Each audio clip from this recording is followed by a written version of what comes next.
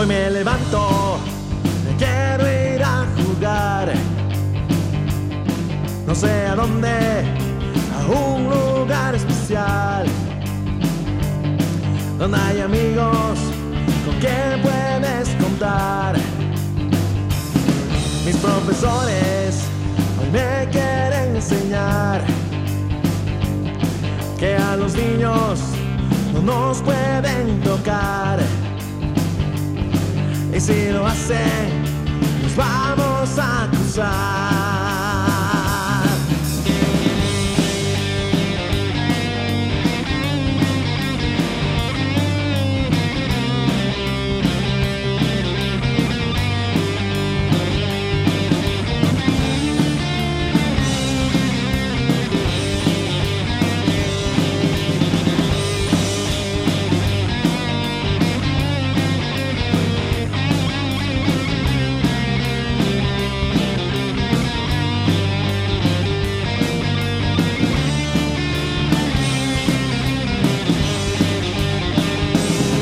Y me dijeron, si alguien me quiere tocar,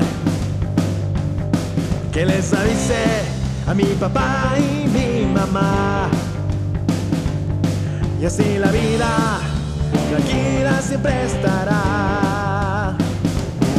Y con los golpes y gritos todo está mal. Y que nadie